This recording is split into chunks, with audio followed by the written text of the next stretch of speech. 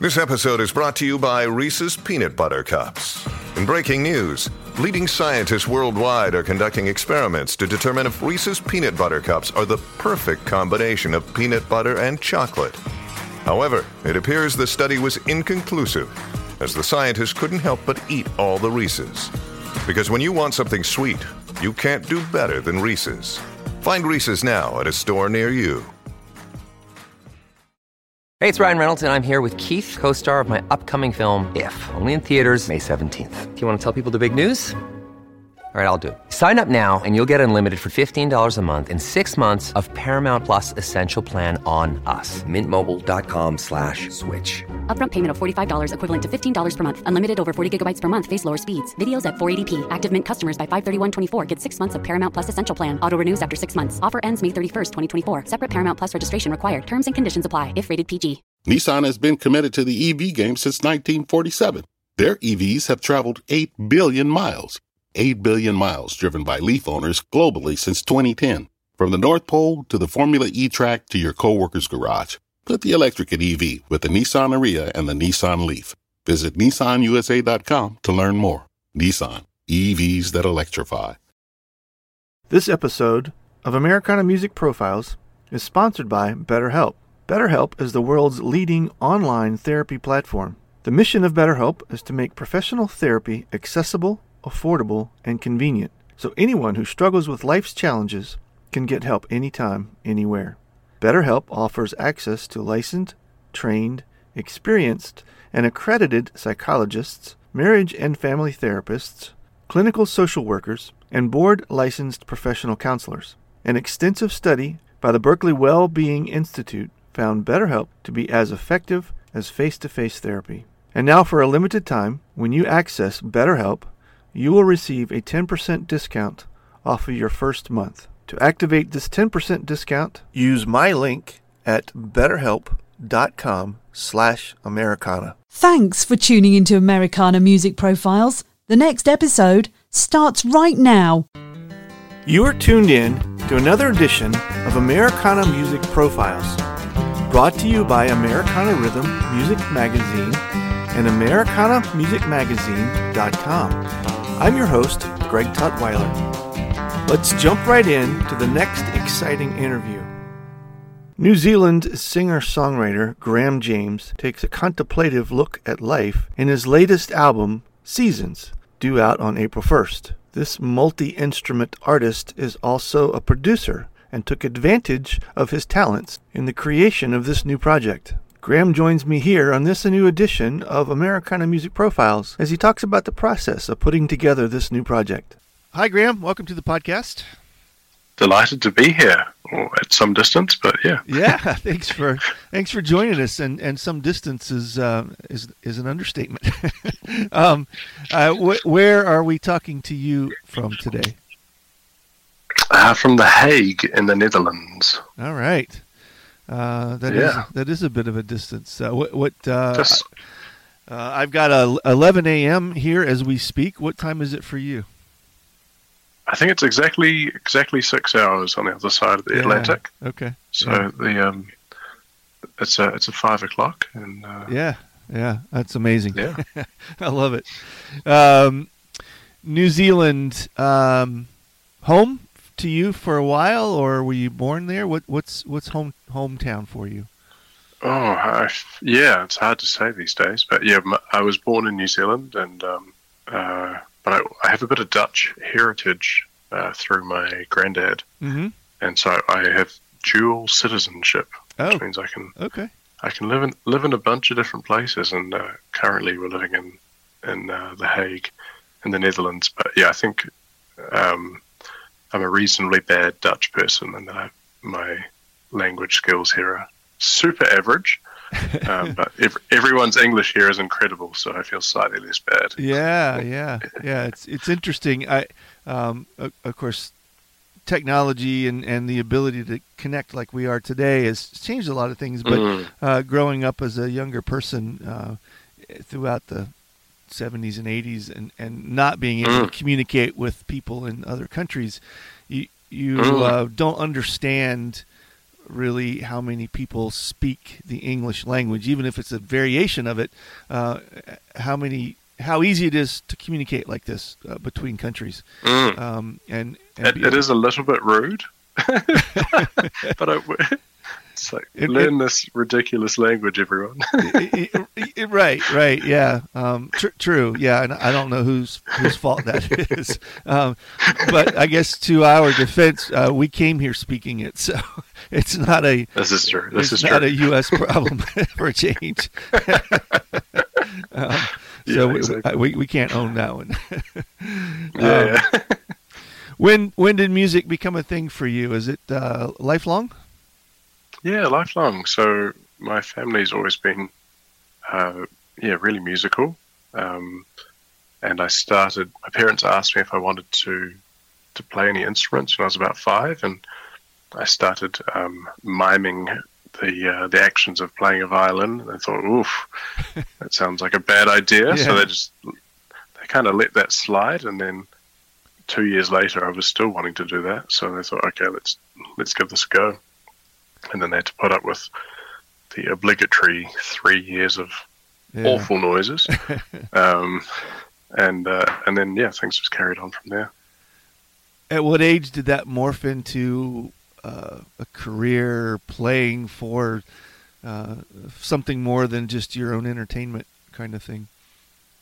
Yeah, well, it was a bit of a journey, actually, because I started out as a classical musician, and then all throughout high school, that was kind of my thing, and I wanted to be a concert violinist, playing in orchestras and all that. But I had a few repetitive strain injuries from too much violining and kind of bad posture and things, and they never really resolved themselves, so I just ended up giving up on that. Went to uni, studied things that had nothing to do with music, and but I started writing songs. I picked up the guitar, taught myself a few songs, and then immediately started a bit of songwriting while I was at uni. And after many years of playing the violin, I just kind of let it sit in its case for a couple of years, and then picked up. There'd always been a bit of folk music in the family. Mm-hmm. So we had a family folk band when I was younger, and so that started kind of re-emerging. And then I picked up a loop pedal at one point, and then all the pieces kind of fell into place. I was like, the violin, I play that, and so I was able to combine all these kind of disparate parts of my musical identity into one thing, and it's great. I think I read where you spent some time as a street musician. Is that right? Using the loop? Yeah, totally. So the first 2 years of my was kind of an improvised career. This is around about 2012. Were basically exclusively street performance, and I was living in a different town at the time, so I would go down to the capital city of New Zealand, which is Wellington. I'd drive down there and then play on the street, and I'd usually play into the wee small hours of the night, and then sleep in my car and do that a couple of nights, and eventually make my way back, and then ended up just not through any kind of deprivation, but ended up just spending a couple of weeks in there, just playing on the street and sleeping in my car, and I thought I should probably just do this actually. So I moved to Wellington, and then I went on tour, and basically at the time my touring was just basically finding different streets around New Zealand. So it was very organic, but street performance is brilliant for proof of concept, and I was able to, even in those times, I was able to get people to stop and to engage with what I was doing. And so even though it was pretty raw and a bit rough and ready, that there was a sense that this might be a good option moving forward. Have you always been able to pursue music as a source of profession, or have there been other things that you do along the way? Yeah, well, the busking was actually like somewhat lucrative. So when I was studying electrical engineering at the time, and just as a student and whatnot, and I ended up dropping out of that in my third year to become a musician, which a little bit ridiculous. But I had a good incentive to like make it work, which is that I wanted to eat food. So I just make it work and go out every day. And if it was raining, I'd go down to the train station and play there. And so right from the get go, there wasn't really a plan. There wasn't a plan B. And I think because there wasn't a plan B, I was able to make it happen. And then eventually it moved more indoors and then around the world. When did you find your way into the studio and feel like you had enough material that you were happy with to record? I think it was probably about a year and a bit into that journey. I was traveling down to a place called Queenstown, which is kind of the Aspen or Whistler of New Zealand. So kind of a ski resort town. And it was during the summer. It's a beautiful mountainous kind of place with lots of lakes. And I was playing there, and I actually met a magician from Boulder, Colorado, like an absolute veteran who'd just been traveling around the world for years. Wow. And he said, "You need to make an album." And I was like, "Oh yeah, great idea! Yeah, thank you, magician." And I did. I went back to Wellington. I booked a week's worth of studio time. I had virtually no idea what I was doing. But I had a very patient sound engineer who helped me to put together this album in absolutely no time at all. And yeah, I then took that. This is kind of when CDs were still vaguely a thing, and I sold a bunch of them on the street, and I would get messages from people saying, "Hey, this is amazing. This was our soundtrack to our road trips." And wow, that's cool. And eventually, some of those tracks got picked up by Spotify a couple of years later as well. Yeah. Which was very surprising given how I was not at all confident in what I was doing, but I think it ended up being a bit of a vibe. So. Yeah. We're going to pause for just a moment. We'll be right back. Welcome back to the interview. Did you play all of the instrumentation on that recording, or have some studio guys that you worked with also? Yeah. No, it was completely me doing my thing. So the first album was a cover album. Actually the first two, because when you're performing on the street, you've got a much better chance of stopping people if they go, "Oh, I know this. What is this?" Yeah, right. Yeah. So that really allowed me, having those two cover albums under my belt, really allowed me to kind of almost serve an apprenticeship in the studio. Mm-hmm. So by the time it came around to releasing my third album, which was an original album, I was able to kind of hit the ground running. And yeah, it's actually only in recent times that I've started involving a whole bunch more musicians in the studio. Have you always performed as a solo artist, or have there been times where there's been a quote band involved? I'd often play a couple of songs with my wife during the set. She's a wonderful songwriter and vocalist, and so we'd do that. But to be fair, there was just so much touring and moving around that there was really not that much of an opportunity to involve people, or at least I didn't take the opportunities that were there. It's actually only recently. This is kind of your classic musician COVID experience. You're like, I should do things differently. Yeah. Probably everyone you have on your podcast is like, and then COVID came. Right.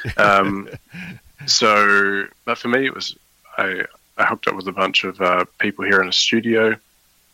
and we just started making some cool music together of a whole bunch of different genres, and then ended up with a bunch of collaborations through that.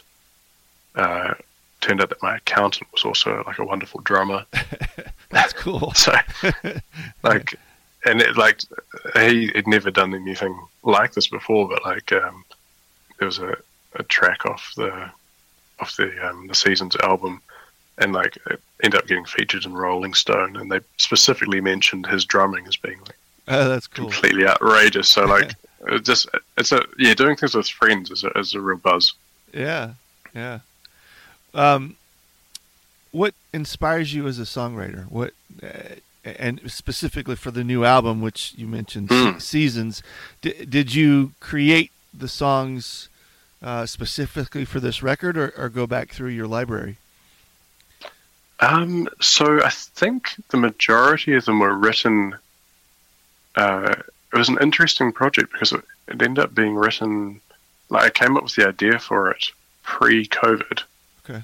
And just kind of sat and wrote a lot of stuff based around seasonal themes. Mm-hmm. And like the Netherlands it's not particularly extreme in terms of its seasonality, but it's a whole lot more seasonal than New Zealand. Mm-hmm. Just because of the deciduous trees as opposed to the evergreen ones in New Zealand, and you get a bit of snow in winter, and the seasons were just so much more distinct, and so that inspired this kind of songwriting process. And so I think there's probably only one or two songs, maybe even none, that were kind of like possibly one or two songs that were like, oh, I think this fits into that theme. Yeah. It was a lot of it was just kind of writing, and then just using the seasons as a metaphor for various kind of aspects of human existence. Mm-hmm. Mm-hmm. A lot of singer-songwriters are kind of limited to one instrument. That's the one that they've always played, guitar, maybe piano kind of thing. Being a multi-instrumentalist, when you write songs, do you incorporate the other instruments and the sounds as you're creating? When do the other instruments' sounds come into your writing process? It's a really good question. I wish I had an amazing answer, but I think I end up just often just going back to whatever's lying around Okay. at the time. So it's like I have a couple of go-tos, and they're basically a baritone ukulele that I've done awful things to in terms of its tuning, and that's always just lying around, and then usually a guitar. I mean, there was a few sort of songs that were keyboard or piano led or mandolin led, but mostly it ends up being just playing around with chords and looking for interesting inversions and something to kind of spark that process. But I'm basically like every other singer-songwriter at the initial stages. Yeah. Do you which comes first, the melody or the words? Does it have a message? Yeah, for me it's almost always chords and then some sort of garbled melody. It's kind of usually gibberish based around one or two kind of phrases, and then discovering what the song is about. Yeah. I don't tend to go into probably 75% of the songs that I'm not sure what I'm writing when I start out. Interesting. And then the clarity kind of comes over time. Sometimes I'm like, okay, this is a song about this, and it will start that way and kind of track its way through to the end. But often I'm discovering things about the song and about myself as I'm writing them. Interesting. The album is Seasons. We are talking early March. I think I saw the release date on that is April 1st or right around there. Yeah. Yep. And singles are out already? Yes. Okay. And video? Have you been able to do some video with these two? Yeah. So the Everlasting Love, which was the first single, I was in Rome recently and managed to find a brilliant local videographer to kind of follow me around, making assorted street noises. That was really fun. Yeah. And then the next one is going to be based here in The Hague. Yeah. It's an autumn themed song and it's very much winter, so I'm going to go find some leaves and throw them at things. How far out are you thinking? Are you already working on the next project, or not quite that fast? I think no. Also a good question. I think there's a lot of kind of other background things going on. So I started writing songs, but I'm not really sure of the direction. I can be very enthused about many different things. I'm like for about a whole month, I was pretty sure I was going to go down some sort of indie folk rock kind of path, and then you're like, oh, that's actually not that good an idea, and so I think I'm just going to sit on things for a while after this, and just I think it needs a bit more time to percolate. Yeah. Cool. How can people get in touch, get a copy of the record, listen to the videos, watch the videos, listen to the music? What's the best way to do all that? Well, it'll all be out on Spotify and all the various streaming services, and Graham James, so Graham with the weird spelling, but Grame, James. I think it's a tricky one because there's if you spell it the normal way, which is with the Graham, and you end up with a lot of news articles for a pedophile hockey coach in Canada. So not such a good vibe. Don't want to go down that path. Don't go down there. He's a terrible musician as well. So Graham James TV on YouTube, and there'll be some vinyl coming out in the near future. Cool. Not quite timed with the release, but later in 2022. Yeah, awesome.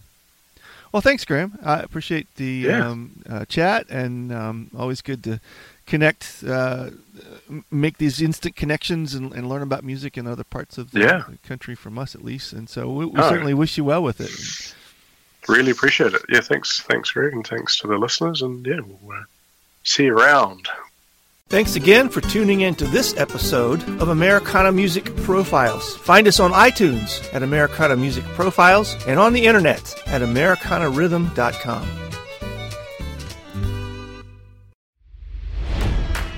It's NFL draft season, and that means it's time to start thinking about fantasy football. FantasyPoints.com features industry-leading experts and prognosticators using proprietary hand-charted data to help you score more fantasy points. FantasyPoints.com is the place to go for whatever kind of fantasy football you play. Whether you play fantasy football, daily fantasy sports, or do a little bit of everything, Fantasy Points has the meticulously researched content to guide you to victory. And why wait for the fall? Fantasy Points also covers the new spring football league, the UFL. Join the guru, John Hansen, Scott Barrett, Joe Dolan, and other massive names in the fantasy football universe with an exclusive offer. Use code Pantheon for 15% off any Fantasy Points package, including the all-in package, with access to every article, tool, and data nugget that Fantasy Points has to offer. That's FantasyPoints.com and code Pantheon for 15% off at Fantasy Points. FantasyPoints.com.